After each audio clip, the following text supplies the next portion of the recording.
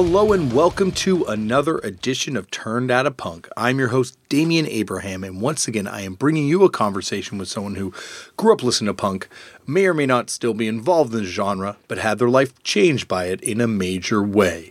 And today on the show, part two. Another part two in a series of part twos that I'm going to be doing leading up to the show that I'm going to be doing in a couple weeks, the live tour, more on that in a second. But this week on the show, part two with one of the most legendary figures in my universe of punk and hardcore, Tony Erba of the bands H100s, Nine Shocks Terror, Gordon Solie Motherfuckers, Cheap Tragedies, Fuck You Pay Me, Stepsister, Am's to 11. Oh my gosh, there's so much that we could talk about with this person. Face Value. Can't believe I forgot Face Value. How do you forget Face Value? Forgot Upstab too. Forgot so many. I'm forgetting more every second when it comes to this guy because he has done so much when it comes to punk and hardcore music. But more on that in a second. If you want to get in touch with me, first you head over to DamianAbraham.com. There's an email address there that you can send me an email at.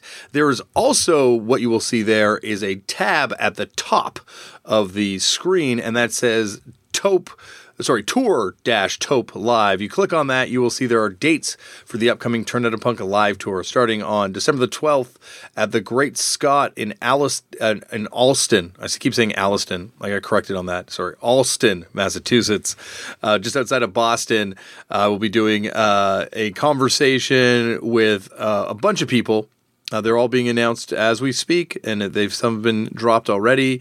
I don't want to drop them all. There's too many names to say, but there's a lot of people coming. Okay, so the next day on December the 13th at the Black Cat in Washington, D.C., the day after that, December 14th at Johnny Brenda's in Philadelphia, Pennsylvania, and then on December the 15th at Rough Trade in Brooklyn, New York, I will be doing a big final Turned Outta Punk Live holiday extravaganza party. So these will be a lot of part twos on this thing. So that's why I'm doing all these part two episodes leading up to this thing. So click over there on DamianAbraham.com, buy your tickets, come on out because I think you will have a good time. No, scratch that. I know you will have a good time. As you heard last week on the live episode, it will be fun. And trust me, I am booking these guests to make sure it will be fun. So head on over there, pick up your tickets, and yeah, that is that. If you want to get in touch with me in the more immediate fashion than going over to DamianAbraham.com, though I do suggest doing that to buy your tickets anyway, you can hit me up on various forms of social media at Left for Damian, and you can find me over at Facebook.com on the Turned Outta Punk Facebook page that's run by my brother Tristan Abraham. You can send him a message. You'll get the message to me. We also post all the cool things that get sent to us here at Turned Outta Punk on there, so you can go over there and see some of the cool things that get sent in. If you don't use Facebook and you still want to see all that cool stuff, you can go over to turnedoutapunk.tumblr.com and you will see over there that we also post all that same cool stuff.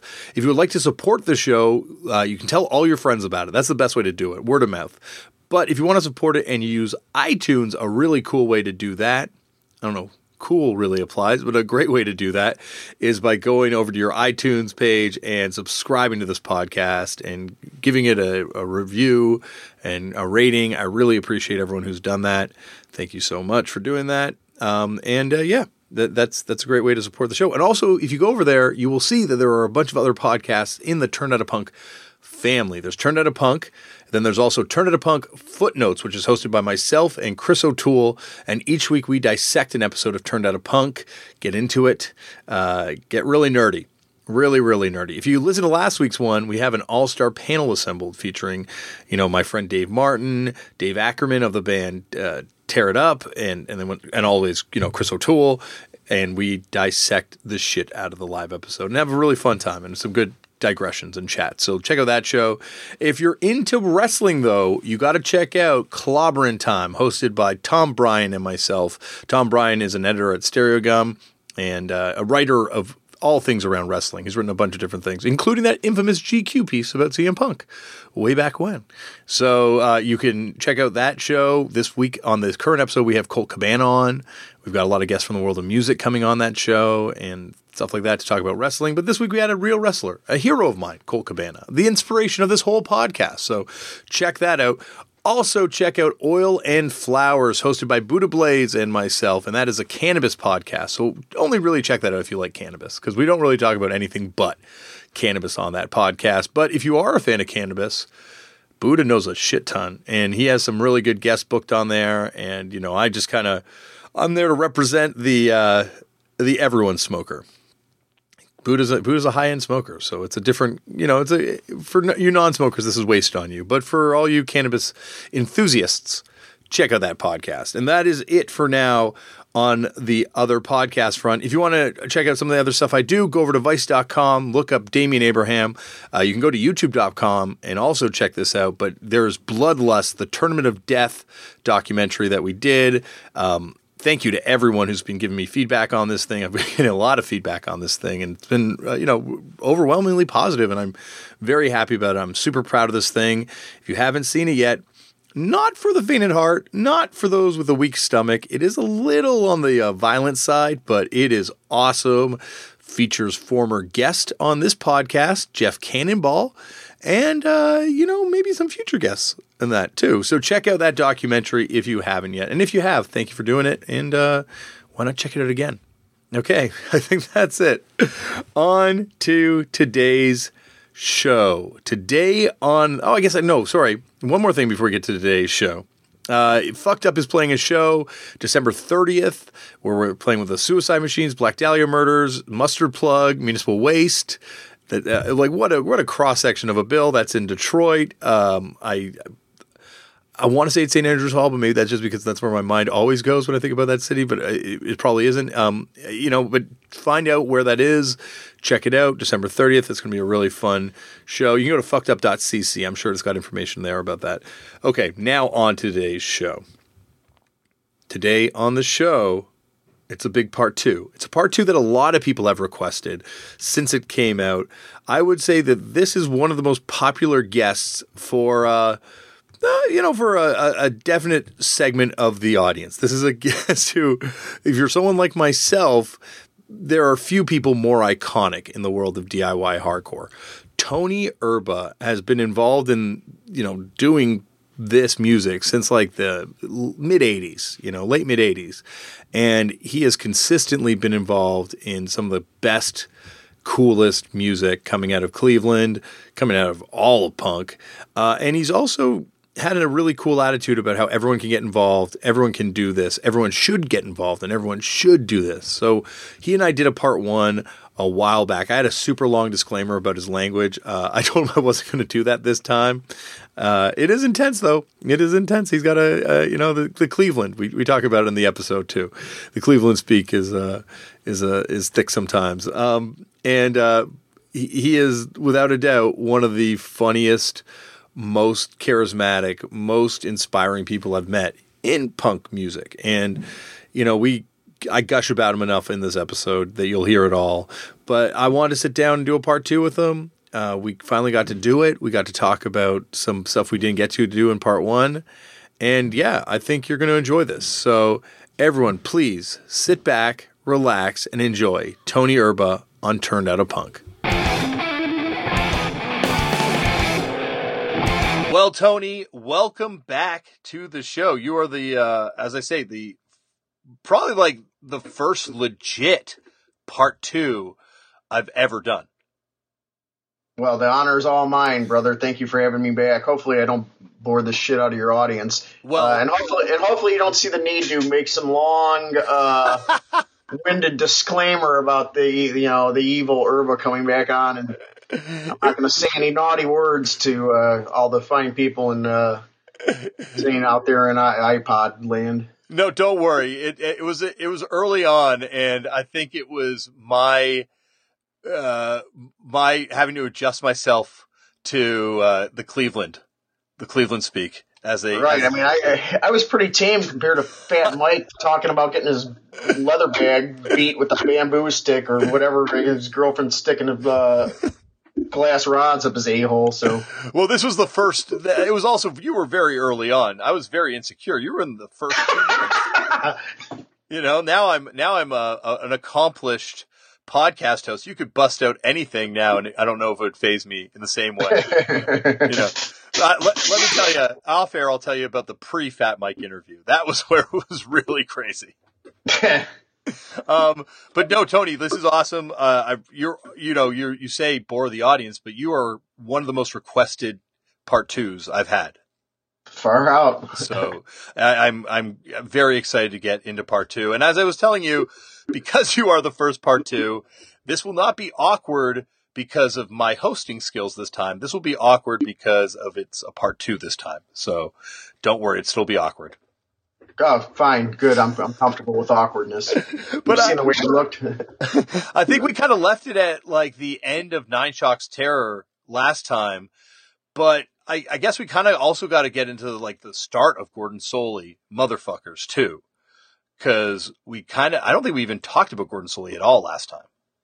It's so long ago. I listened to it the one time and then that was it. So I have no idea. You would know better than me. I re-listened to it, and I'm 90% sure we did not get there. So, let's start there. How did, obviously we talked a lot about wrestling, not a lot, a little bit about wrestling. I'm much more confident in that regard too. We can talk a lot more about that this time, but I like, how did Gordon Solie kind of come together?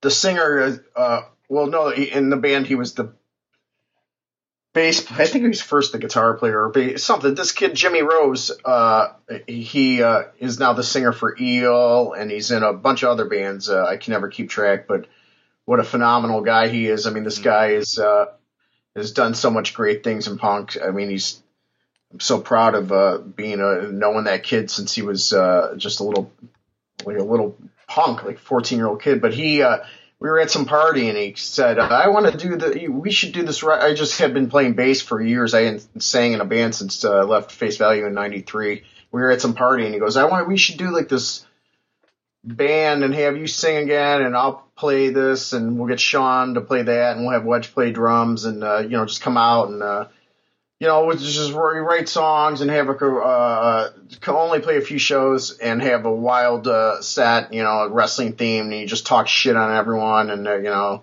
like, that sounds fine. We'll see if it actually happens. But those guys, Sean is Sean Philly is a writing machine. That guy is such a great writer and player that easily wrote this. I didn't really write much music for that band, maybe 2-3 songs, but, yeah, it was, so we all jammed in the same room anyhow as Nine Shocks. So it was kind of like a project band to start, like, we'll just be kind of funny and, chair shots and this and that, fireworks. And, but we actually kind of like a youth crew band. When we first started playing, we played with all these straight edge bands and stuff. And, it just kind of took on its own, characteristics, I guess. And people seemed to like it.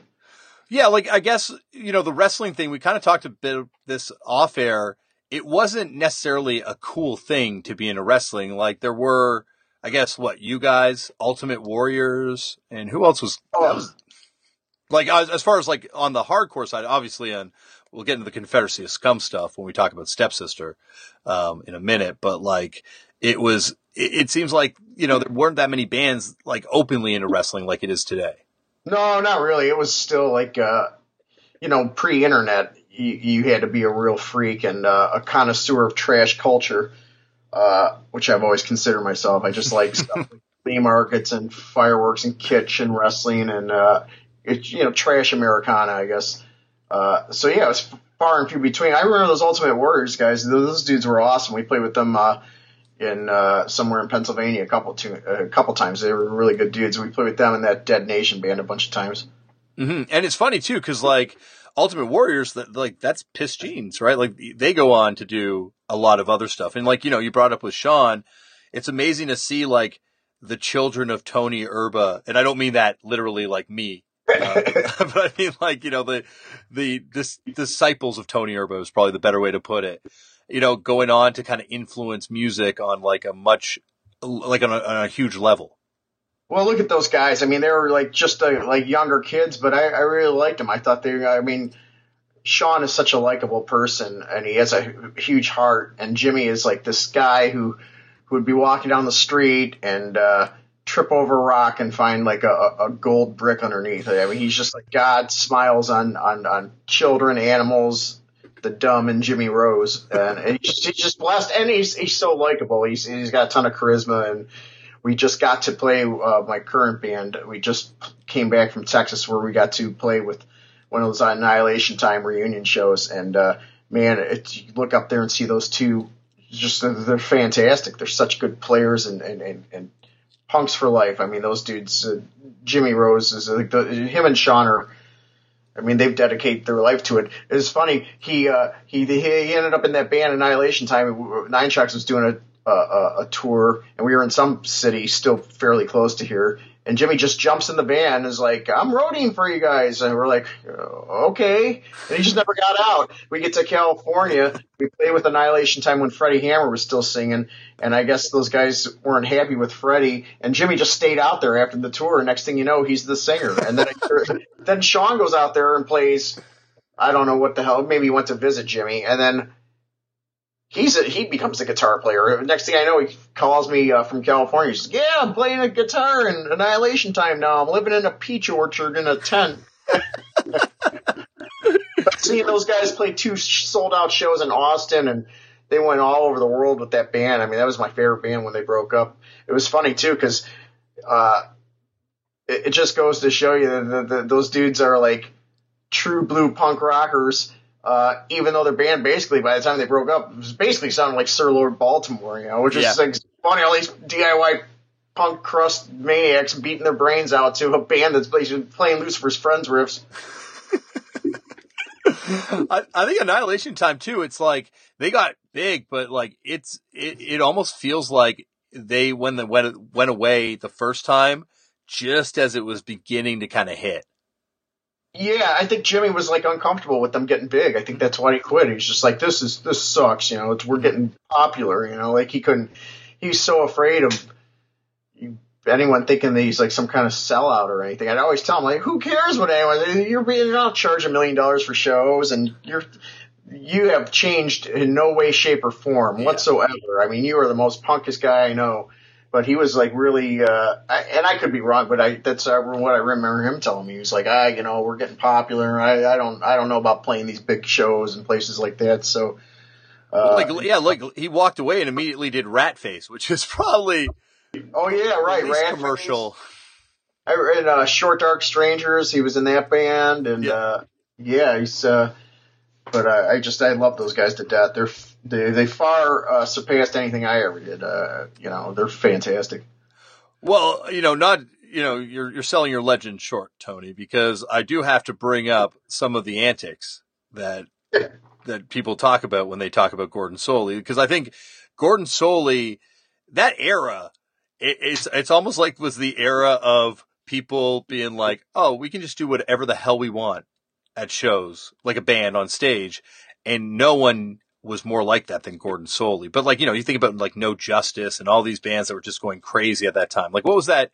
Was it Chicago Fest that shit just got fucked up beyond belief? Yeah. Well, I told that guy. It's funny. We just played a show recently. Fuck You Pay Me did in Cincinnati, and I guess that guy had a band who did that fest. Had a band playing there. My friend Valerie goes. Oh, there's Anton. And I go, Anton? I go, who? And she goes, the guy who did Chicago Fest. I go, and I guess he was her landlord at one point too. And I go, what the hell's he doing down here? I haven't thought of the guy in years. And she goes, well, his band's playing the show. I go, well, he's not in a hurry to say hello to me. Because I guess that show ended really badly. I don't know. We just went out there and we would do double duty a lot. Nine Tracks get a show. Hey, Gordon Solie played too, kind of piggyback on one. And, it just seemed like the logical thing to do because usually Sean and those guys would come in the van anyhow. Mm-hmm. But I told the guy, put us on, we should play last is the best way to go about it.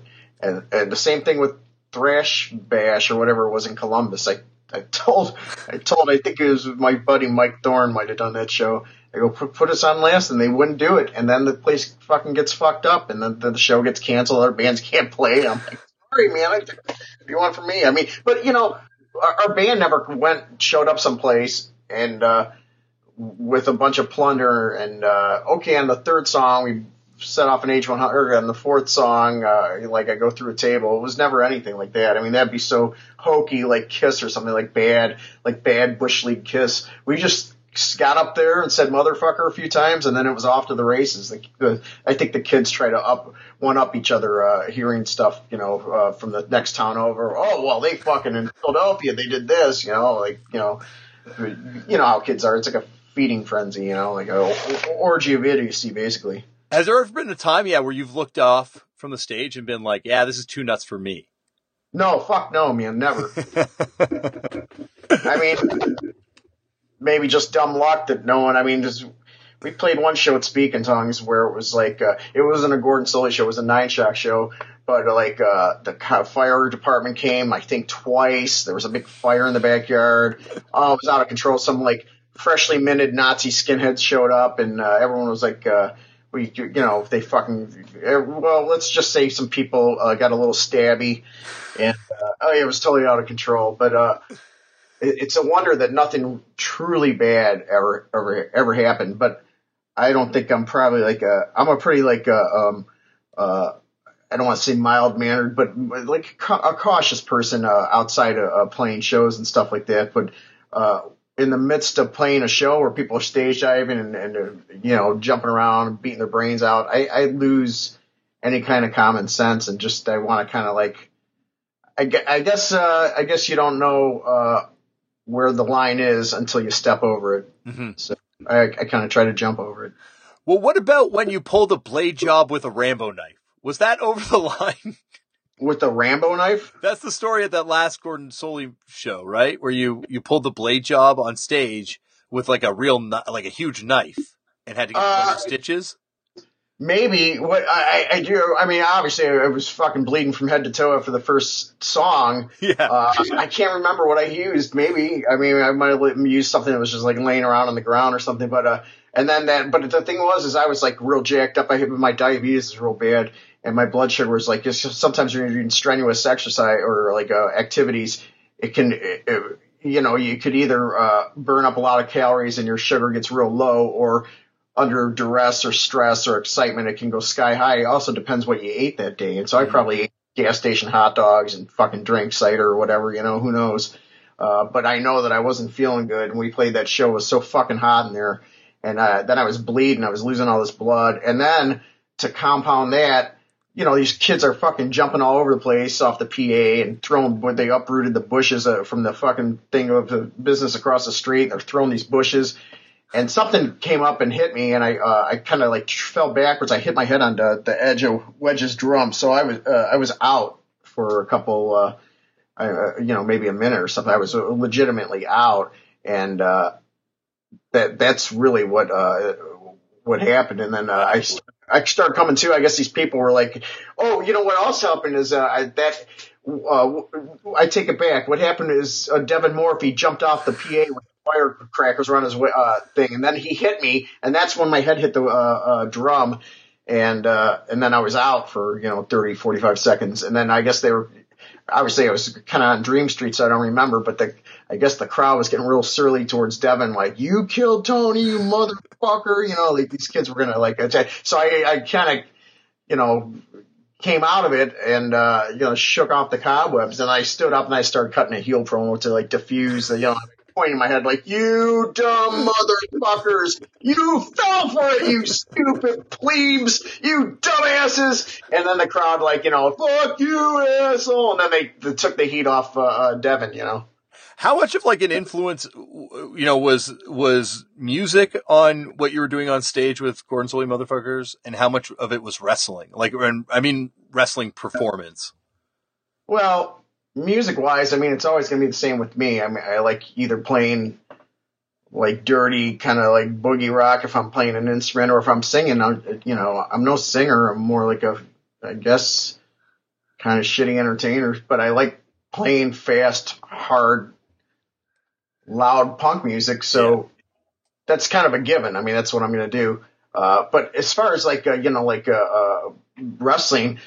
It just, I think it's like anyone who was this doughy, not a very attractive kid in junior high, and the dream of being able to get up in front of a bunch of people and just saying horrible shit to them and being a total dick, and no one being able to do anything about it it becomes a part of this theater of the absurd crossed with childish revenge fantasies meets poison idea, I suppose.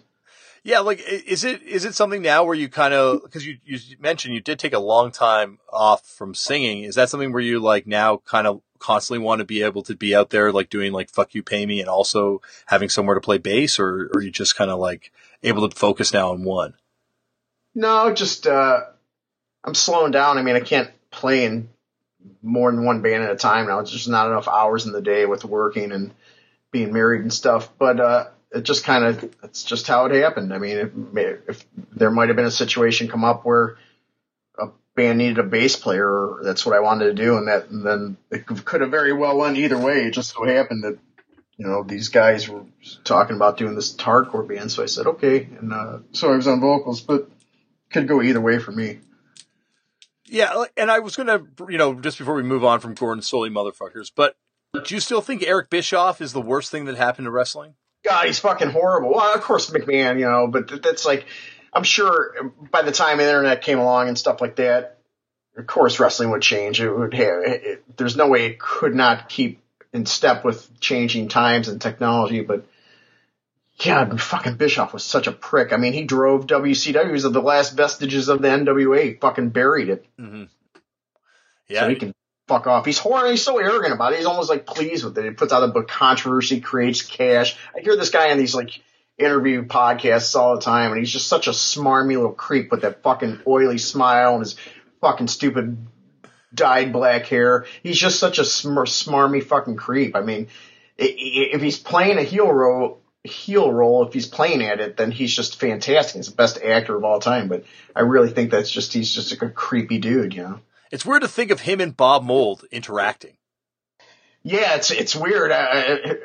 Bob Mould says, he did came up with that Viagra on a pole angle, and then I think he tries to bail himself out of it by saying it was so stupid. I came up with the stupidest thing I could think of in a writers' meeting and pitched it, and they all went for it and thought it was great. But I think Bob actually probably thought it was pretty sweet when he came up with it. He's trying to cover his ass now, I don't know, like it's crazy how much wrestling he still watches. Like he's still, like, I would say more of a fan than I don't know, myself even. Like he watches everything. Really, I would love to meet that dude. I have one of those zines. He put out a zine. It was like, and he had like a AWA Montreal or Winnipeg coverage, and I have it. I got it from actually Tom Dart gave it to me a long time ago. Oh wow! Oh, crazy. Was he super into wrestling too? No, Tom was around a little bit earlier than me. Yeah. Anyway, bought every fanzine, that came out back in the day. Absolutely. Well, it's funny, yeah, because he like still like, loves all that stuff. And yeah, he did that zine. And it's weird to think that he was, paying dues in the AWA at the same time he's doing like Husker Du. Yeah, it's fucking insane, man. Totally insane. Who knew? Because, Bob's supposed to be like a testy guy, but I bet, it'd be cool to meet him and just start, talking about wrestling. Oh no! If you I love him, get along great with him, and especially if you talk wrestling with him, my God, that guy will go off. How do you meet all these dudes? Just like playing fucked up shows and playing these big fests and stuff? Yeah, like just that, and then like also just like now I think I mainly met Bob. Well, no, we met Bob playing a festival years ago, but then also because John Worster plays drums in that in Bob Mould Trio. And then Jason also, like, it's all three of the people in that band all came out of punk and hardcore bands. So oh, wow. That's awesome. I just leverage the punk wrestling connection. That's all I just do, Tony. I'm just like, it's just, you know what it's like. It's a winning formula, man. Jesus Christ. I tell you, like, it's weird how these two worlds dovetail together. There's just so many people that are into wrestling, like right back to the Dictators. The bass player did a punk scene back in the day. That was like a pre-punk scene. That was like a wrestling scene. That's awesome. Yeah. So with Gordon Solie, was it just kind of like, did it just feel like I guess you guys played that last show at Speak in Tongues with What Happens Next and stuff. Was it just like you just wanted to end it, or you just felt after the 10-inch there was nowhere left to go, or? No, I just, Nine Chucks was playing all the time and doing all the touring. I had limited. I mean, I had time off work, but only so much. And it was supposed to be a project band, and now we're getting popular and playing all these shows, and it's becoming pretty crazy. And I was totally fine with that, but I didn't have the time to do it properly. Sean and Jimmy wanted to tour, and I knew that wasn't going to happen because when I'm the voice of reason in that circus, I mean, there was no way we could take that act on the road. I mean, anything bad could happen. These guys are fucking minors. I was Sean's legal guardian for a hot minute there, you know. It just seemed like it would be like, I mean, they had a freer lifestyle than I did, fortunately for them, but unfortunately for me. I just couldn't have done it. And I said I go, you know, why don't we be like this great, or not great, but I would never refer to my bands in those terms, but I said, why don't we be like one of these bands, you know, not putting ourselves in the same league, but, you know, all this furor about the band right now. Why don't we be like a band like Negative Approach that puts out a record or two that's well received and then just breaks up right when people are really into it, you know? And just that'd be kind of cool instead of overstaying your welcome. And it'll be like a moment in time. And, you know, I'm sure people, you know, when you're in the moment, you don't think that anyone's going to be talking about your dumb band in a few years' time or even a few months' time. Yeah, it was great. And then they move on. You know, punk rockers have I mean, let's face it, it's an easy come, easy go. So they probably were a little crestfallen, but they were cool. You know, those dudes were okay. So we'll play last show. And it was like, I think it was a Thursday too. It was a Thursday night. So we did that show. And then afterwards I had to go to Deaconess and get stitched up. And I had to go to work the next day and the beat goes on. And, you know, the next, 2 days later I had 9 Shocks practice and those guys went on to do their thing. But yeah, it was just kind of a thing. Like we can't really tour and just kind of we're got a good name for ourselves now. Let's just be like at the kind of like an enigmatic band and break up like at the height of whatever popularity we had. So like Stepsister was before or at the same time or just after? At the same time, yeah. Wow, so you're doing 3 at the same time at that point. Yeah, 3 bands, yeah. I think that's when I stayed at your house too, the first time. Oh, when was that? Like, I was with Ruination. I roadied for Ruination, and they played with Puncture Wound at Speak in Tongues. Oh, really? Wow. I don't even remember. I must have done the show. But you did. Oh, far out, man. And then that was like Andy Demps and Chris Colohan and all those guys? Yeah, and Ebro and Mike Halichuk. Oh, yeah. You know, I always forget Ebro was in that band, and Mike Halichuk. Shit. I know, it's like such a weird band. Like, it's what a weird collection of people for a moment in time. And look at all those dudes in the band; they're all like just like icons. You know, that's awesome. Yeah, no, it's funny. It's like it's the band I always say is the lesser of Chris Colohan's bands. But I guess I should go back and re-listen to it. But we stayed at your house and we stayed up all night watching crazy videos, like unbelievable videos. But one of the videos you showed me was Apocalypse Poo. And that was the first time I ever saw it, but I ended up working and knowing the guy that made that. He's from Toronto. Really? Yeah, that came out of like an OCAT thing. It would make sense because I think I got it from Woodford. Oh, you did? Oh, wow. Okay. Yes, he's a purveyor of fine filth, that fellow. That's awesome. That is amazing. No, it's this guy Todd from Toronto who made it. So I remember years later finding out he made it. I'm like, holy, I've seen this before somewhere. It's just a hazy memory of watching it. Some Yankee asshole's apartment. So with Stepsister, you guys played with what was the scene you guys were playing in? Oh, we played that was like the rock revival scene. So Tom had that band going for a good while. They came out, it was his post-Knife Dance band. Yeah. They came out of the gate pretty strong with a pretty decent single, and then he wanted, the guy has always aped someone, either Iggy or John Brannon. So he had this thing, he was losing guys, and he kept replacing them, getting one jabroni after another in the band.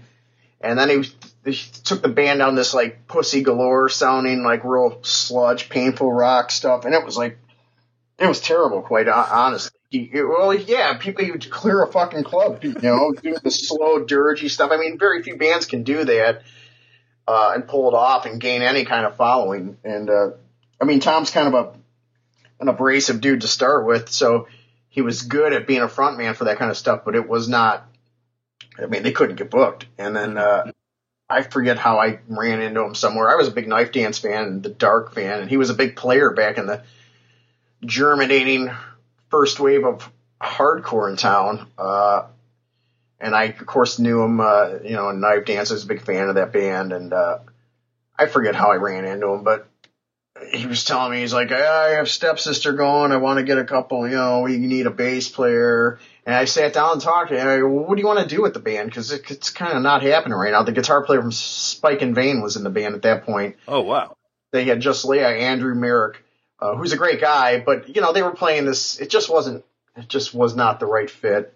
And I said, well, if you want it, like with your voice and you're like a very angry person, like why don't we just do this, do a real high charge Detroit thing, I got a guy. I go, well, the first show so I joined and we kind of like learned the set and I think we played one show, and Andrew's a good guitar player, but he was kind of like, I remember at practice, he goes, sometimes it takes sometimes we flesh out a song for 6 months, and I think to myself, Jesus Christ, dude, after fucking one practice, if the song's good or not. I don't know what kind of outfit you're running here, but just, Tom didn't care. He was like, he was so thirsty for the band to go somewhere. He's like, what do you think we should do with Andrew? I go, I don't know. What do you want? Do you want the band to get booked and write fucking fast Detroit, type stuff? He's like, yeah. I go, well, then probably should either get another guitar player in with Andrew Merrick or, whatever you want to do, but we need someone who can fucking rip like Dennis Tech or Ron Ashton or something, and he ain't interested in doing that. So he goes, whatever you say. So he fired Andrew. I wasn't saying fucking kick the guy out. I got my buddy Aaron to play guitar, and then we just started writing new songs, and then just kind of like revamped the band, and we started. It took a while, but then we started doing pretty well. It was just like basic greaser Detroit boogie, MC5 Stooges type stuff, So, and then we were just toured it out too, right? Like it was on Smogvale, and you guys toured. Yeah, we did a lot of not like months at a time, but a week here, a week there, long weekends. Nashville Pussy, we went on the road with the Eagles at Death. Well, that was AM11 Eagles. Nashville Pussy and who was that band? REO Speed Dealer and some of them type of bands. An AntiSeen, because Tom had been friends with Clayton and those guys for a long, long time. Thomas O'Keefe and those guys. So, yeah, we did runs with the AntiSeen and those type of bands. I remember you telling me some story about getting knocked out on stage during AntiSeen or something, too. Like you had worked out some gimmick with Clayton. Oh, I think we did like a gimmick where I, called him, like,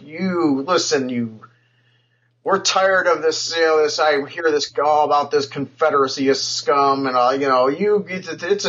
you're up here in the great industrial north now, and that southern fried, borderline, sketchy political stuff ain't gonna fly up here, boy. And I put the bad mouth on him, I just ran my mouth the whole set, and I think he came up with the fucking barbed wire washboard and clocked me over the head, and got his heat back, and the crowd went mild. Because meanwhile, in our minds, this is like fantastic theater. To the 75 drunks at the bar, like, what is wrong with these two guys? Like, this guy's like they're playing a show together and they appear to be friends, but this guy, fucking the runny fucker on bass, is like running his mouth on this big fat guy in sweatpants and a scarred up face, and now that guy's hitting him with the washboard. We thought it was genius, but the people are probably like, what is this shit, Well, you know what? It's their loss, Tony. I would have loved it. I would have lapped that up. That would have been those guys are, they were good friends of ours. We did a lot of shows with them, and they were really good. Jeff was a really good guy. He ended up, when Stepsister broke up, he ended up kind of like staying loyal to Tom, so we don't really talk anymore, which is a shame. Yeah, I haven't spoken to him, but definitely probably one of the most interesting bands, I think, ever in punk. Like, one of the craziest discographies. Totally. Jeff is, He knows a lot about music. He knows a lot about 60s psych and Nuggets type bands. And he's way more cerebral than he kind of lets on in the image of the band, you know? Mm-hmm. Yeah, they covered Sun Ra, you know, like what a weird, right. And also knows a little bit about wrestling too. Oh, he in their van they had carpet from the set of Mid-Atlantic Championship Wrestling, one of the backdrops, original carpet. Wow, he was very proud of that. That is awesome. Those dudes, like, they'd stay at our house. So Tom and I had a house together. And they were like, you know, like, so what do you guys want to do? You know, we'd have like a day off or something, you know, they'd come play up here and then we'd have all day. And like, what do you guys want to do? And they're like, reckon we'll just watch some shoot interviews all day if that's cool. Like, okay. Oh, that's awesome. Actually, you've been putting up bands for forever now, right? Like since you were a teenager, pretty much. I scaled it down to people I know or whatever, but, it sucks not having a place to go. So I always try to have a decent house, and if I could help out, I would. I mean, just because I know. I mean, it sucks. I remember rolling in many times, especially at Face Value, since we toured so much, rolling into like fucking Dubuque or Fargo or Conway, Arkansas, or Tri-Cities, Washington, and not knowing a fucking soul in town. And it sucks, you know. I mean, you're left up to the devices and whims of the people in the crowd, and that could be glorious or it could be a fucking PCP Nazi-fueled nightmare. You never know what you're going to get. So, Well, it's funny because like one of the shows that Face Value played on one of those tours has come up on this podcast on another episode where you guys play with Propagandhi, I believe, outside of Portland one time, or maybe somewhere else. Maybe. I think I remember those. Yeah, we must have, because I had a ton of Propagandhi stickers for years. Like, I sure did buy them, you know, so they must have given them to us. So, yeah, we probably did play with it. I think we did. I think maybe in Eugene or someplace. I think I seem to remember that, Pacific Northwest. They were, like, real young. I think they were just real young kids. Yeah, it was, like, before the first LP. But Chris Hanna, when he was on the show, said that you were the only person that was into them on that American tour after the first show where they opened for Jawbreaker.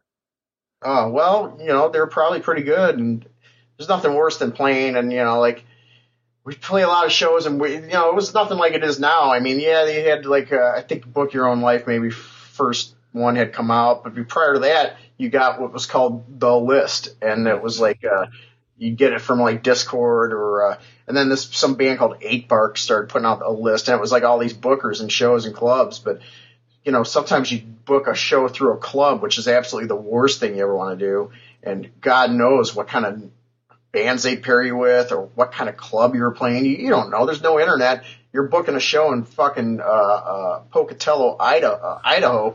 You have no idea what you're going to get in. So you play some of these shows, and if there's no one up front, or even if there is, I mean, you just got to do the right thing and support the fucking bands you're playing with, you know? Yeah. Well, you know, and I guess this goes back to like bands staying in your house. Like you're that guy, like, you know, it's like a tagline that I stole from you that I use on this show about like, you know, well, I paraphrase it now to start your own culture, but like you were like on stage saying like, go out there, start a fanzine, start a band, start a label, do something, get involved and like support the scene. And it's like, it's really a community that only exists because of the community. Yeah, I mean, if I'm still, look, if someone cares enough to interview me on their podcast, well, that wouldn't happen if I didn't just have some gumption and decide, to go after something that I wanted. I mean, punk rock is pretty attainable. Yeah. Really, if I'm any minor renown, well, then that just proves that truly anyone can do it. Well, you say minor renown, but an article came up on the other podcast that I do, Footnotes, where you were brought up in Cleveland Plain Dealer because of the resemblance you have to a member of the Cavaliers. Oh, yeah, the Dellavedova. They're always writing about me. I don't know. Maybe because I just take their calls. I really don't know. Well, I said on that podcast, Tony, that you're way better looking than that dude. Pardon me? You're way better looking than that dude. Yeah, that dude's got some, I don't know, he looks like he's on lewds or something. Definitely. He does not have your zest for life. I'll put it that. But back to the band staying at your house. Like, last time we talked about the worst band ever that stayed at your house. But like, before we went on air, you were talking about, another band that stayed at your house that had to get thrown out. What are some of the other bands, maybe not as terrible as stealing your records, but you've had to deal with by throwing them out of the house? I don't know. I haven't really had any. If I had a horrible experience like that, it would come to mind immediately. I really can't. You said NoFX. Yeah, well, they didn't. They just kind of showed up. We had a house with like 5 or 6 of it. It was me. Dwid lived there. This guy Sam, who was in Fall Soap. Chris Smith from Fall Soap. A bunch of punk rockers lived there, and those dudes just showed up on Coventry, which is kind of this hangout area in kind of the Greenwich Village area of Cleveland called Coventry. So that's back in the day. You'd have it was kind of like this mall, this kind of like yard area on the street, and you'd go down there Thursday, Friday, Saturday, Sunday, and there'd be like 75, 100 people, mostly freaks, art freaks, or goths, or punk rock kids, or hardcore kids, or straight edge kids. That was the place to go if you're punking around and you're looking for fellow punks. Mm-hmm. So those guys, I guess they had a show cancel or something, just showed up on Coventry one day, and they got the word, the mosh houses, those are the guys, and somehow they came over our house, and I think they were just being real assholes, and they were just asked to leave, basically. I'm trying to think. We had everyone stay over. I think Nirvana stayed over. Really? I'm pretty sure, yeah. I think I was working. I worked at a pizza place, but I seem to remember someone bringing them home. Were you into them at all, or no? I really didn't know too much about them, Yeah. This is like, first album era, but there was a club called Euclid Tavern that guy Derek Hess did all those type of shows, all the AMRAP bands. He would book them. So, our house kind of became known as like, Murphy's Law's in town. They're staying with us. It was kind of cool, and sometimes it wasn't, but most of the bands were cool. Uniform Choice were great. Those guys just busted Chubby Fresh's balls all night long. It was fucking hilarious. And when they left I got up in the morning, they had left, but they left one or two of every single thing of merch that they had, and that band had a ton of merch. I don't know, Up Front stayed at our house for like 2 weeks. You name it. Tad, I think, stayed with us. All kinds of weirdos stayed with us. Yeah. So, like, at what point, I guess, jumping back to Stepsister, like, Stepsister kind of breaks up, and what'd you do after Cheap Tragedies next, or no? No, we started Amstel 11 the next 11, yeah. And Amstel literally the next day. Yeah, the next day we started the band. I was dating this chick, Michelle. Her twin sister, Karen, was dating the drummer, Scott, who was also Tom Dark's brother. And we lived in the same house. You talk about a total clusterfuck, like just the most bizarre soap opera you could get. Well, I was a shitty boyfriend. Michelle broke up with me. So then, of course, Karen, in a show of solidarity with her twin, tells Scott, you can't be in the band with the evil Tony. He's a dick. Cheat on my sister. So Scott goes, yeah, I quit. So then Tom was like, well, I'm quitting. I go, Tom, it's your own band. How can you even quit? There is no band. And then, I go, that's all right. We're going to put together something else. And then he immediately, well, never mind. But we just started another band like right away. And I think we played our first show like 2 weeks later. We just started practicing. We were pissed. And meanwhile, I still had to live in the fucking same house as Tom for like another couple months. Talk about awkward. I can only imagine at that point. I think that's maybe when we stayed with you. Or no, maybe it was another time maybe when I stayed with you. And it was like a kind of a rough situation. But maybe that was just... Oh, maybe. I don't know. Yeah, who knows? I've been in a lot of rough situations. Did you guys tour at all? Like Amsterdam? Well, yeah, I guess you did that tour with Eagles of Death Metal, right? Yeah, we did some shows with them. More with, what was it being, Nashville Pussy? Yeah. What was it being, Artemis Pile Driver from Atlanta, and just those kind of bands, that whole rock revival thing, Mm-hmm. So, like, but did you guys... And you guys put out a couple records, right? We put out one full length, and then we put out a split with this real good band from LA called the Street Walking Cheetahs. Oh, that's who I was trying to remember. Did they also do a split with With Stepsister? No, Stepsister. We just put out like that one CD. Okay. And that was it. Okay.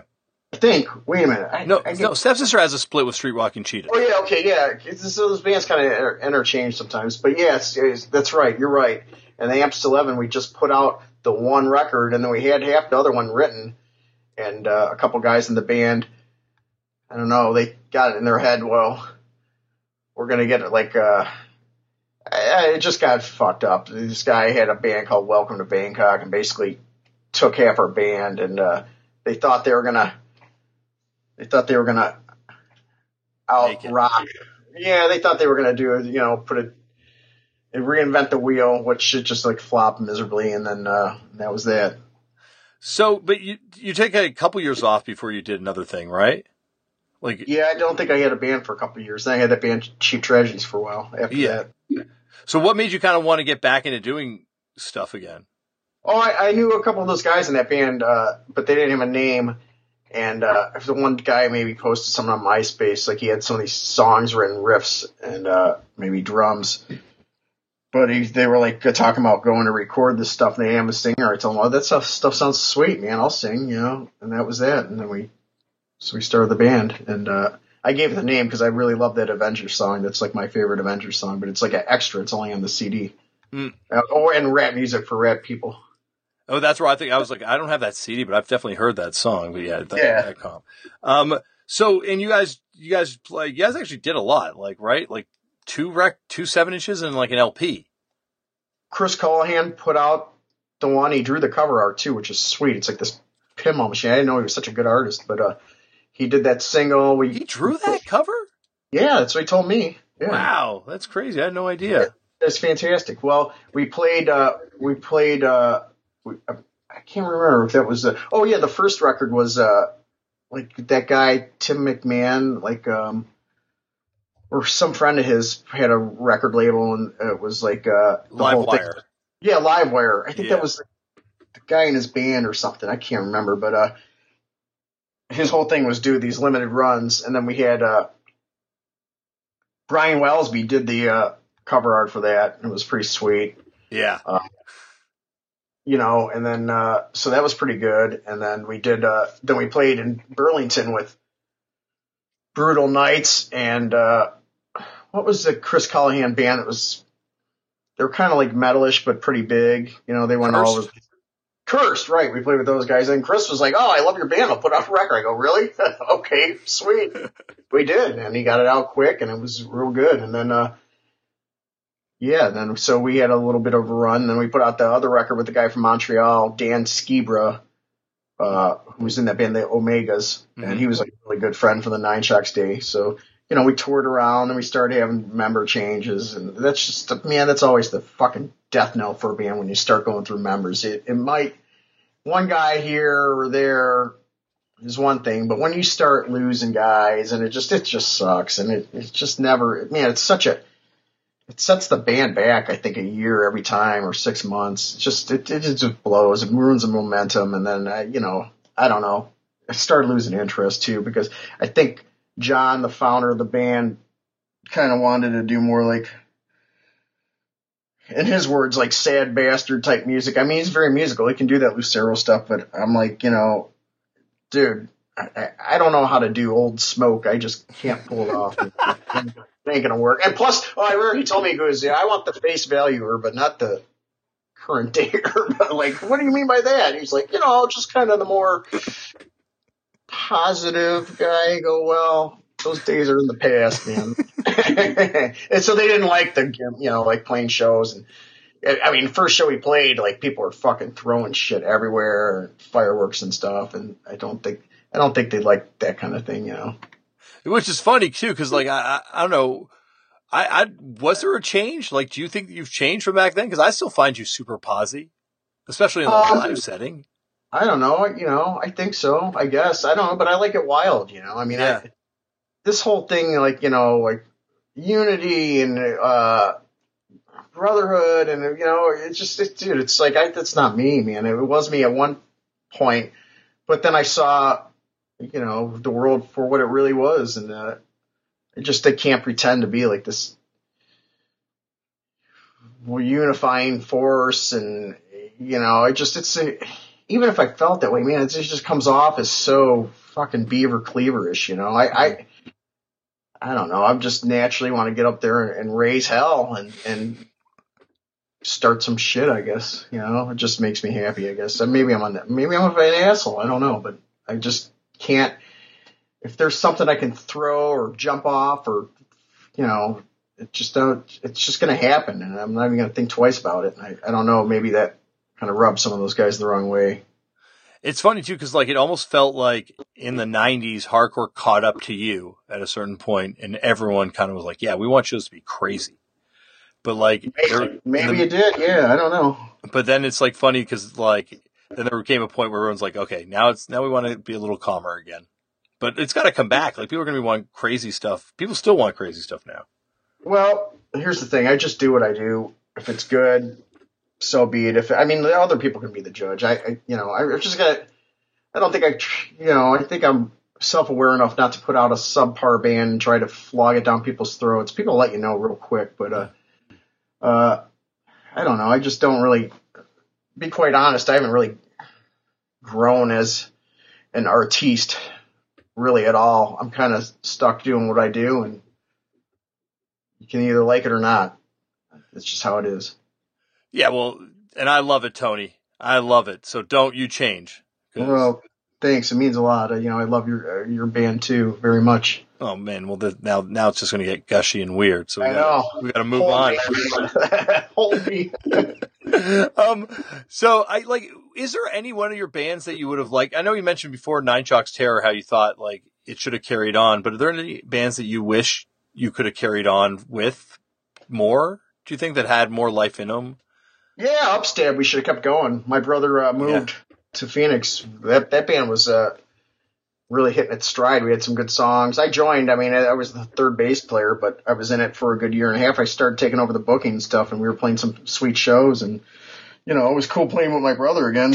And I think that band could have really become a crusher, but he left. Yeah, that band I never got to see live, but I fucking love those 3 7-inches. The songs are awesome too, man. The songs that never got recorded that we made a 8-track demo are fucking sweet.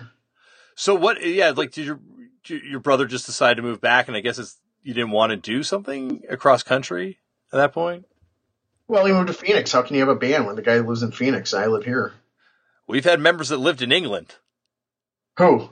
Jonah lived in England for a while. Oh, your band. Yeah, but you guys, come on. You guys are a fucking another level. We're just some jerk-offs at work we're 9 to 5 lifers. You guys are totally different.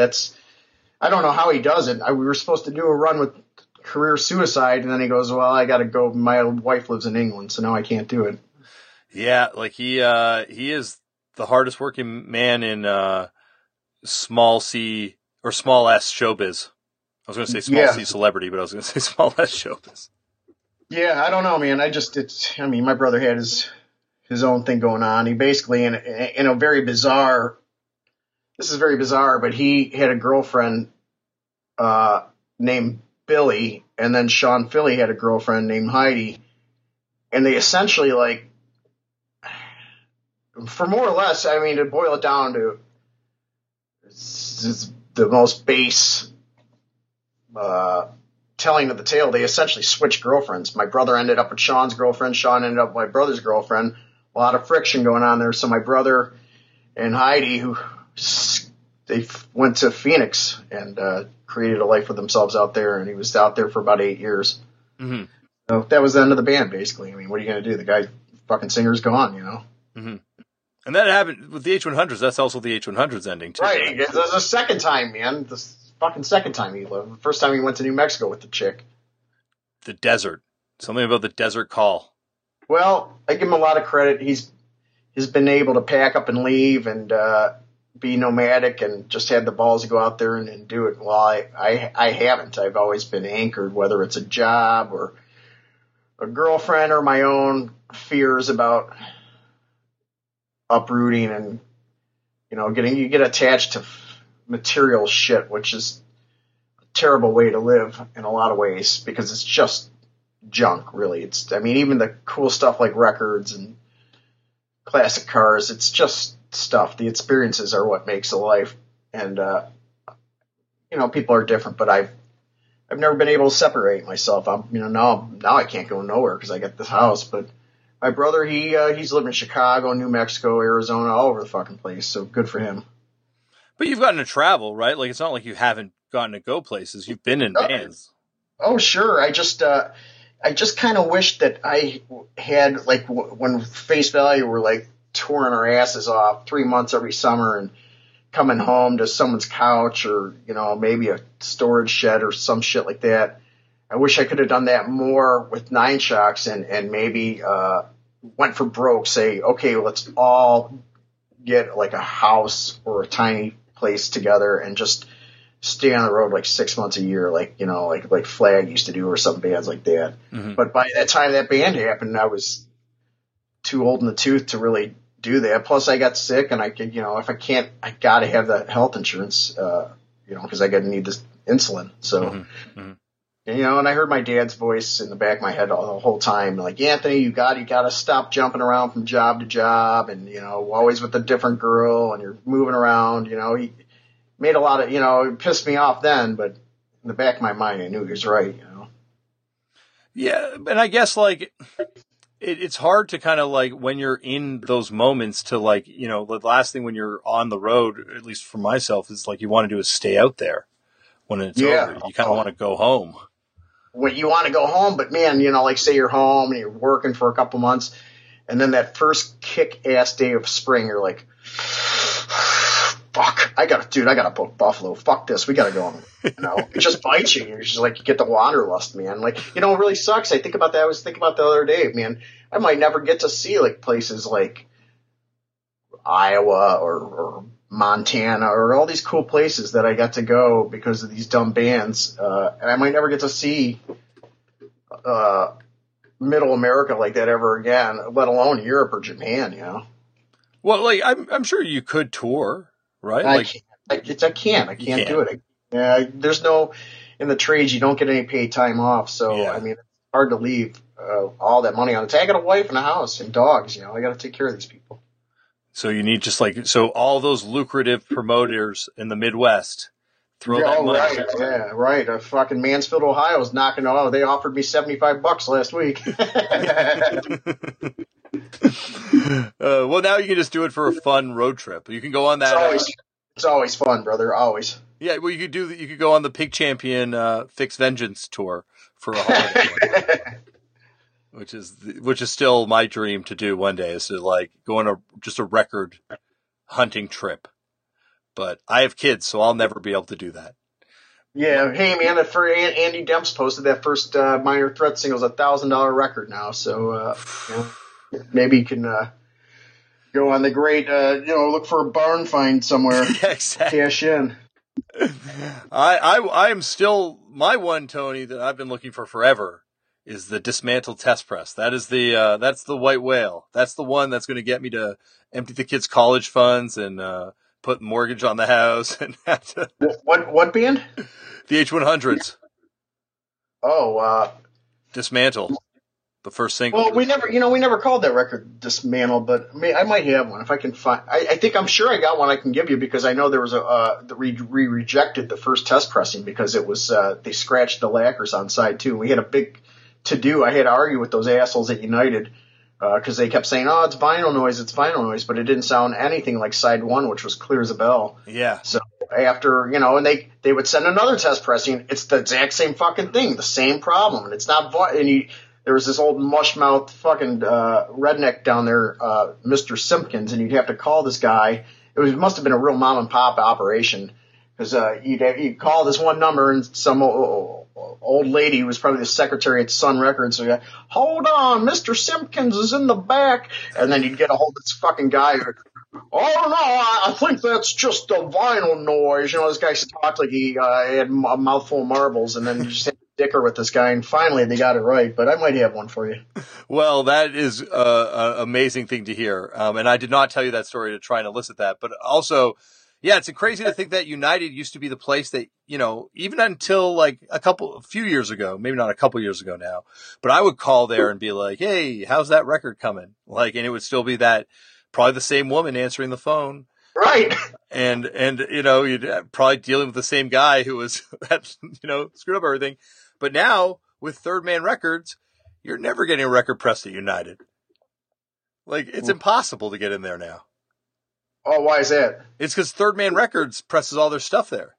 Well, who the fuck is Third Man Records? That's Jack White's label. Oh. They have sold over 1 million pieces of vinyl since they really? Yeah, it's like they have the first record that sold over 100,000 copies for a vinyl record. Is that Jack White record they put out? Oh, wow. It's crazy. Like and like going to their store or their like office complex store thing. It's like, it's truly like, this is like a tribute to the power of records. Like if you can harness the power of these little magical discs, you can make this. Apparently. Well, he's got one of those. He's got one of the few ones left in the world. One of those 1940s things where you go in and you cut your own record. Like one of those booths. He's got a restored one. Those things are like $1 million. I recorded the anti-Cymex intro on there for. No way. Yep, that was I was like, what do I know off the top of my head? So organization to art. But yeah, like it's crazy. You go there, they've got all this stuff. It's like, it's nuts that like, I don't know. It's cool that exists, that there's a place where I can go and have access to something like that, and yeah, sure. Right. Because I got to make that record and even Fucked Up wouldn't let me make that record. Well, we have a pressing plant here. This guy bought some, warehouse full of pressing stuff from some place that went under back in the 70s. And so we have Gotta Groove Records here in Cleveland, which is going great guns, and a lot of people get their records pressed here now. Yeah, apparently it's like they're backed up. Everyone's backed up. Like you can't get a record press right now. And I was reading an article today that they're going to start making new presses. Yeah, I heard that too. Well, who the hell knows when this record's going to come out on Tankcrimes, Yeah, what is it coming out soon, or what's the deal? Soon? I hope so. Yeah, I really hope so. We were supposed to go out there do a quick tour of California, and then I got fucked due to work, and I couldn't go out. It really sucked to cancel. A lot of people hooked us up at sweet shows, but that'll come out, and that'll be fantastic. And the guy's a good label, and this record is going to just absolutely fucking rip balls open. And it's a good record. Yeah, like I really think that introducing you to Scotty might be one of the coolest things I've done. Yeah. I guess I knew him, Mike. I forgot he was in VoteSec, but that was fantastic. You set that whole thing in motion, and it's a million thanks for that. No, I'm glad to play a small part. Because, I wanted to bring up, of course, Fuck You, Pay Me. How did that all come together? Oh, we did a Face Value reunion. It was this big giant show with bands that it was like a Cleveland centric thing, right? Mm-hmm. Unite Lee or something like that. The headliner was Mushroom Head, believe it or not. This band, they wear, they're like bad heavy metal, they wear masks and stuff. I mean, I know some of those guys are old time metalheads who are nice guys. Well, there's also a hardcore connection too, right? Well, no, that guy Jason Popson was in, he's like with Dwid, did a bunch of records, I think. And what was his band? Oh, fuck. I'm picturing the cover in my mind. It's killing me. Well, he's a good guy anyhow. And he was In Cold Blood. Yeah, right. He was on that first In Cold Blood. And then there was another band that he had. He's had several, but anyhow. So he's been in and out of that band. I think he was back in for that show. But so it was this jam-packed show at this old theater that really has not been open in a long time, but it's technically it can still be open for certain shows. So they opened the show. It was a jam-packed show. Mushroom Head got to like $22,000. Then Spud Monsters was the next big band, and they got about $5,000. And so then we were the next big draw. So meanwhile, you had probably a couple hundred people coming to this show to see Face Value, paying $30 a head, which I had no idea was that much, right? So there's several people that came to that show, saw our band, and left, right? Mm-hmm. So I go get paid for this guy. He's fucking crying the blues about, the same. You know it the minute you walk in the office. I heard every story in the fucking book, and this guy's like, well, fuck you, pay me, basically, just came out of my mouth. And the guy's like, I don't have, I'll put you on the list tomorrow. It's a rap show. I go, you ain't putting me on the list. I'm fucking coming down here in the afternoon when you open up, and you're going to have money for me. This is fucking bullshit. We drew a ton of people, and then half of them came, seen our band, and checked out. They went home. They paid $30 for one band. This is bullshit. So I went back the next day, and he paid me, but it was a light envelope I wasn't too happy with. And I was telling the guys I had Aaron from Amstel 11, stepsister on guitar, and then we had the bass player, and we had Steve from Fuck You Pay Me on drums for the Face Value thing. So basically the only original guys were me and the guitar player. The bass player was in prison again, so we had to have a different guy. So we had this guy, and then we had Steve on drums, and I had Aaron on second guitar. We had never had a second guitar player, but I thought it would just sound good. So bottom line is, after the show we were talking, I go, this fucking jerk off with this, fucking me around. I have to go there the next day. He gives me a shitty light envelope. Mushroom Head gets $22,000, and I'm going there, driving there the next day in the afternoon for my fucking paltry envelope of $500. This sucks. It's total bullshit. I mean, if you're charging $30 a ticket and it's some big Cleveland to do with these old bands, what the fuck? This is bullshit. I go, we should just start just a vicious hardcore band that is just totally simplistic and simple and primitive, and come out and just absolutely fucking lay waste, and just name the band Fuck You Pay Me. And so that's kind of how that band was born. That's awesome. And so why hasn't Face Value done more reunion shows? Well, we did enough. Jesus Christ, we probably did 5 or 6. We become this band that someone is sick or dying, and then we're the fucking band to play the funeral march, which is just terrible. We played a benefit for my buddy Sean Wenzel, who passed away. He was a great straight edge kid from Canton, Ohio. Imagine being in Canton, Ohio, being in a punk, let alone straight edge. You're talking about a fish out of water. This guy was a true blue, great guy. He died of brain cancer. We played that benefit. Then we played the benefit for my best friend Jim Connie, who died in October while he was laid up with the stroke. We didn't know if he was going to come out, and we did this benefit. And but I'm a little tired of. Enough is enough. We've done a million reunions, and they're usually for some morbid cause. So I just would rather not do another one. I know we talked a lot about Face Value last time, but one of the things I never asked you about was the fact that you were on Nemesis Records. What was dealing with Nemesis Records like? Because that label, he was a great guy. Yeah, Big Frank. He was a great dude. It's such a cool label, such a weird label that put out obviously tons of stuff with people that would go on to do unbelievable things in music, and what a diverse range of things that he put out. Yeah, he was just an awesome dude. I knew him from the Instead guys. We were as good friends. We played a lot of shit. We did a tour with Instead. Couple runs with Instead, East Coast. Then we toured all over the place with those guys, and that's how I met Frank and Igby and all those dudes from Zed Records. And I maybe sent him a letter and said, "Hey, if you want to put out a 7-inch," and he wrote me back. He was like, "Yeah, sounds good to me."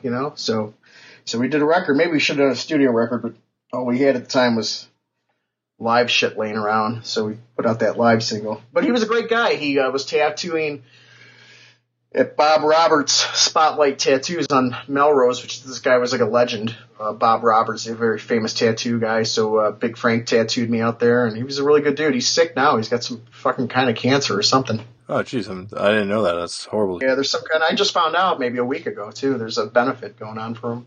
Oh well. We'll definitely talk about that benefit on the show at the top, but that's terrible to hear. But yeah, it's an unbelievably kind of I guess speaks to kind of the diversity of stuff that was going on in the late 80s into the early 90s as far as music goes and hardcore goes. That you'd have all these bands that could fit on one label, and it would be Visual Discrimination and The Offspring and Reason to Believe and all sorts of bizarre stuff that would, doesn't fit, but on Nemesis.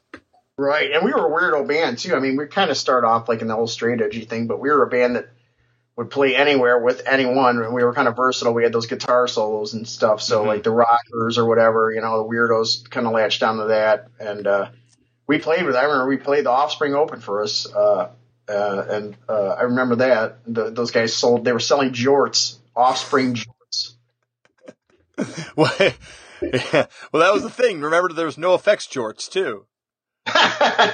Then we had the night off. We had the next day off. This was in South Carolina, and I think downtown the guitar player hooked up with the barmaid, so we stayed at her house, and she goes, "Yeah, you should come to the club tomorrow night. Foghat's playing." We're like, "Okay." She goes, "Holy shit, let me call Ricky, my boss. You guys should play with Foghat." We were going, "Okay."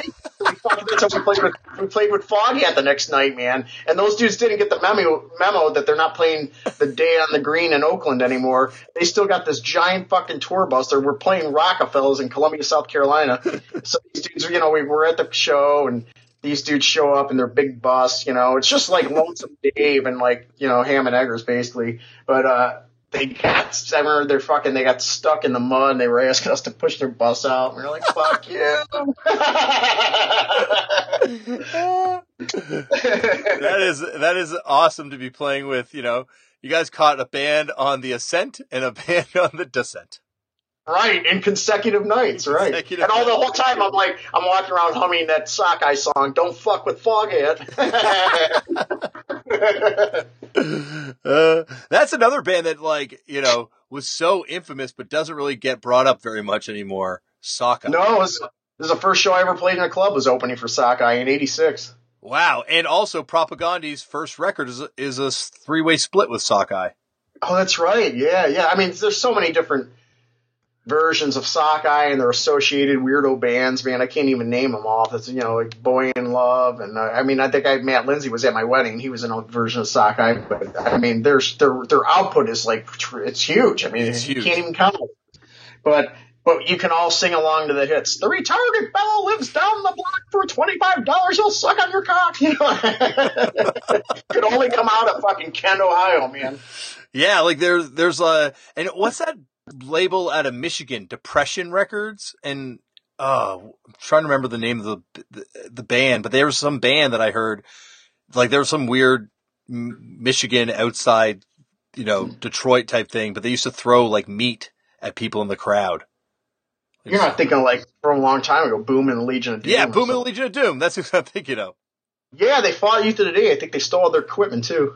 They fought Youth of the Day? I think they threw meat at them, and then they got in a fight, and they might have stole their gear, broke in their van and stole their gear. I seem to remember that happening in 87. Whoa. Yeah, I'm pretty sure. That band, Boom and the Legion of Doom, has some of the most, there's another record on that label that has the most terrifying cover I've ever seen. It's it is so disturbing. I picked it up last year at a record store, and it's giving me nightmares as a 30-something-year-old adult. Oh, yeah? What band? I'm trying to remember what they're called now. I'm going to have to, Almighty Lumberjacks of Death or something? No, I definitely know that band, too. No, this was called, it was Depression Records. That's the name of their label, right?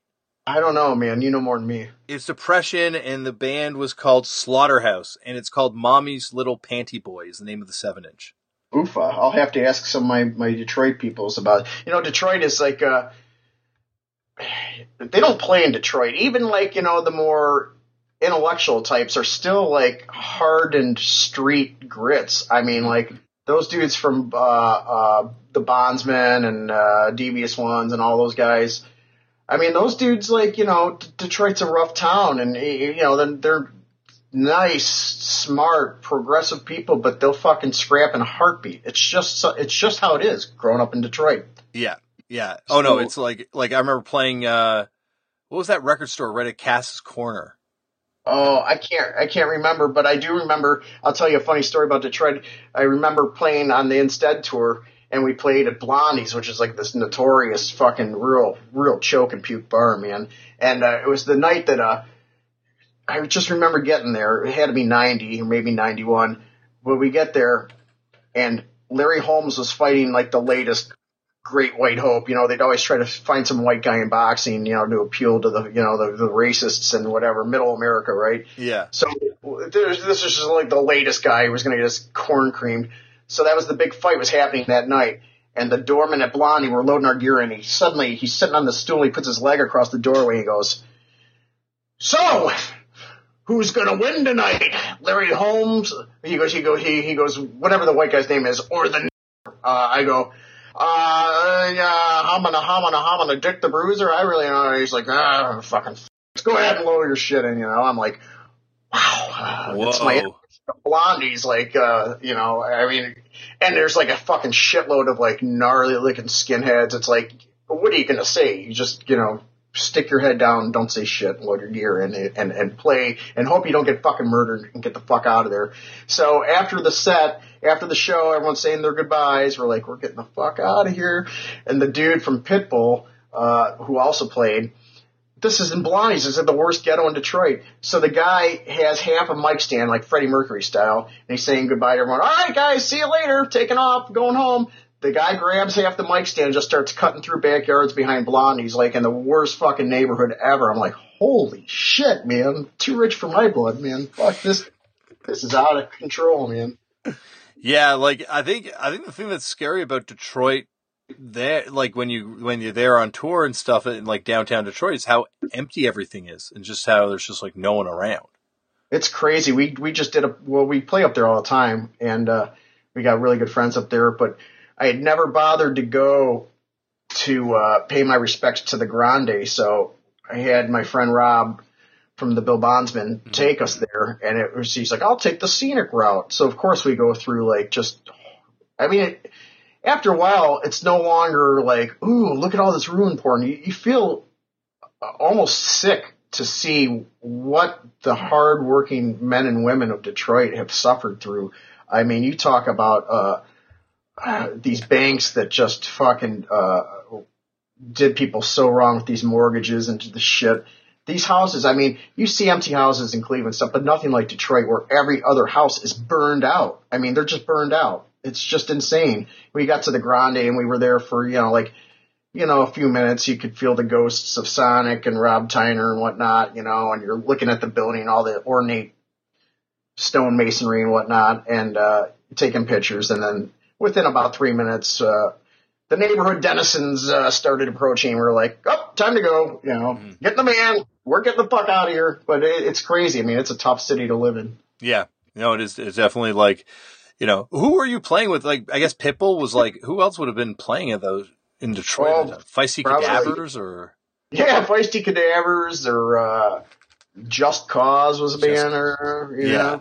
They were around. I don't know, then that Relapse band came on, but they were kind of like, I mean, I went there a few times in the 80s just to see shows. I think False Hope played up there, tagged along or something, but maybe Relapse, but they were from the burbs. I mean, those guys were like totally white bread suburban dudes. Nice guys, but they were not living on Cass Quarter, that's for sure. Pitbull's sick, though. That band is awesome. That 1997? Yeah, when they came out, they were pretty good, and I remember Dwid picked a fight with that guy. Oh. He had that Blood Book fanzine, and he picked a fight with Mikey is his name. And he's a big boy, big blocky dude, and he's also like, he lives in Detroit. Like that dude's probably, being a big pudgy dude, probably fucking fighting every day of his life, going through high school. So Dwid talked all this shit on him in Blood Book fanzine.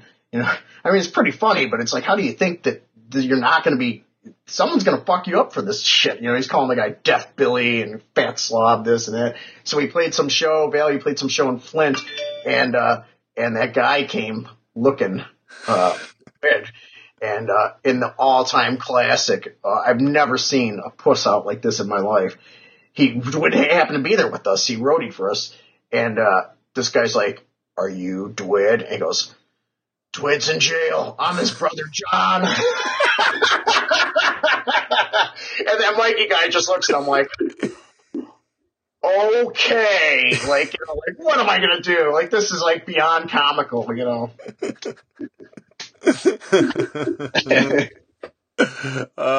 It's amazing how like, it's like fanzines.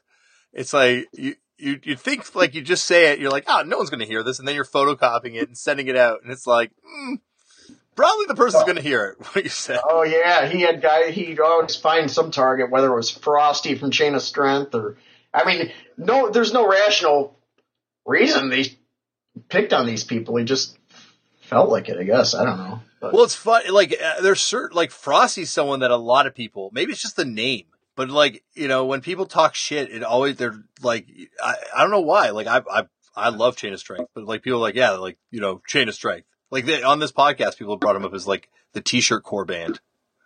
Well, they were big phonies. I mean, come on. Not aside from that Ryan guy, who I saw in Justice League, but I mean, those dudes posed. Then they posed the cover shot on the single, which is a killer record. The first record's so great, and then they sucked after. The next record sucked, and then they just sucked ever since. But that was like taking at some practice studio that you rent. Like, I guess out there in California, you got to rent these things by the hour or whatever. So they just like rented the fucking thing and, dressed up, had the perfectly gelled hair and whatnot. I mean, that's setting yourself up to be a target of derision for years to come. You know what I mean? That also set the stage for As We Once Were to do the same thing with their demo, the pre-No Warning band, Ben from Fucked Up's first band. Oh yeah, they staged the demo in their practice space too. Like that. Well, what do you? It's awesome. It's awesome. Well, Tony, I've kept you for so long, and I would love to keep talking to you more about wrestling and punk, but I know you got to work tomorrow morning. So do you want to call it for today until next time we meet for part 3? Sure. That's, thanks for having me on. I hope it was like I hope the stuff isn't like too insider or whatever for the masses, but who cares? No, the people, like, believe me, this is what people want to hear about. This is what I want to hear about. And as I said before, like, it's amazing. Like, the people in my life that inspired me were inspired by you, and you inspired me directly, obviously, too, as I've probably made it abundantly clear to everyone listening. So it's just like, anytime I can have a chance to sit down and talk to you and kind of sit at the learning tree, I'm happy to do it. Well, I'll leave it with this, man. Who knows what it's going to be like tomorrow when I wake up, because it's the final day of the Republican National Convention here in town. I was going to say, yeah. Dude, the whole town's been flipped upside down. It's been mostly a colossal flop. They had all these businesses closed down, and bars are staying up to 4 a.m. Restaurants are staying open to 4 a.m. And it's been a big bust. They haven't done any business like they thought they were going to do. Yeah. But if anything's going to go down, it's going to go down tonight because, I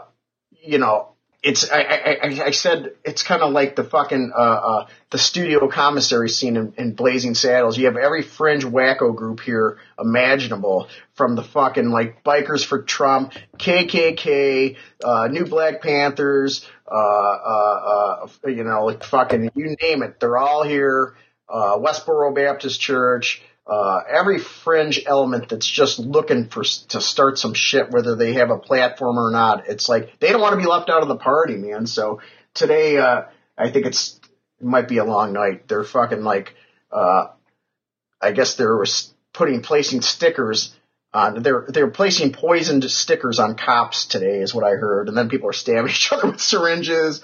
Alan Jones is in the mix too. He's getting beat up. So yeah, God only knows how the world's going to shake out when I get up in the morning. Well, it's like, I don't know, it's not like 1968 because it feels way more divided than things looked in 1968. Well, 68 was kind of like, you had no one wanted the war, youth and hippie culture were at its peak, and the squares were against the hippies, but by and large, you're right. I think it was way more unified. Now you've got people with the Black Lives Matter message, which needs to be heard. I mean, it's a valid message, but then you get people like undermining that with the Blue Lives Matter, All Lives Matter, and it's like fucking ridiculous. Yeah. So the tensions are peak. The amosexuals are out in full force. The cops it looks like a military junta on the streets of Cleveland, and it's pretty fucked up. The amosexuals? Yeah. That is the best term I've ever heard for anything. Yeah, well, that's going to be a big hit single off our new record coming out on Tankcrimes later this fall. Wow. Ask for it by name. The new Fuck You Pay Me LP dumbed down on Tankcrimes. Well, that is based on title alone, that is the turned out a punk song of the year. Real good. I appreciate it, man. Well, Tony, I really appreciate you talking to me, man. I as I say, thank you for everything, dude. Have a good night. Thank you so much. Thank you, Tony. And boy, do I have some bad news for you about how that whole election thing turned out. But good news that the city of Cleveland didn't burn after that Republican convention. So there you go. It's a good news, bad news situation. Tony will be back for a part 3 because I love talking to him. I really love getting a chance to do that anytime I can. If you get a chance to see Fuck You Pay Me, do it. If you get an opportunity to pick up their record, it's on Tankcrimes. Should be out any day now if it's not out already. Pick that up as soon as that thing comes out. He pick up all the stuff he's ever put out because he has put out some unbelievable records. And you can hear Nine Shock's Terror on like streaming services, music streaming services. I was listening to some just the other day. Yep, Zen and the Art of Beating Your Ass, listening to on a streaming service. This is 2016. What a world we live in. They are, in Nine Shock's Terror, H100s, all his bands. They are incredible. So thank you, Tony, for coming on the show. Next week on the show, we got to do another part 2. And how do you follow that up? So I had to follow it up with another part 2 that a lot of people have requested. Next week on the show, it's part 2 with Lars Fredriksson of the band Rancid. That's right. For everyone who's asked for it, everyone who requested it, thought it would take a long time for it to happen. Well, no, it didn't. And anyone who's thinking there's no way a sequel can be better than the original, this might be the Godfather 2 of podcasts because it is somehow maybe better than part 1. I know that's a controversial opinion about the Godfather and maybe a controversial opinion about this podcast, but this is an incredible episode. Oh my gosh, there are so many incredible things in this episode. So that is next week on the show. Please do me a favor and head over to DamianAbraham.com and pick up your tickets for the Turn Out a Punk Alive tour. I'm coming to a city near you, as mentioned on the top of the show. Subscribe to this thing, write a review, rate it if you use iTunes. Find me on social media, @LeftForDamian. Get your tickets to see Fucked Up in Detroit at fuckedup.cc. And I think that's it. Oh yeah, check out Bloodlust. Check it out because it is grody at times. Eey. Anyway, that is it. Thank you everyone for listening to the show. If you if you want to make your own culture, go out there and do it because anyone can do it. And that's what Tony told me from the stage years ago, and let me tell you it from a podcast microphone today. Also, yeah, once again, these Rode Podcaster mics are incredible. Thank you very much to Rode for sending them because, my gosh, do I love these things. So I appreciate the new ones very much. So as long as I've got this computer and I got this podcast mic, I'm going to keep this podcast coming. So you can keep listening and go out there and make your own thing too. All right. Thank you, everyone. See you next week.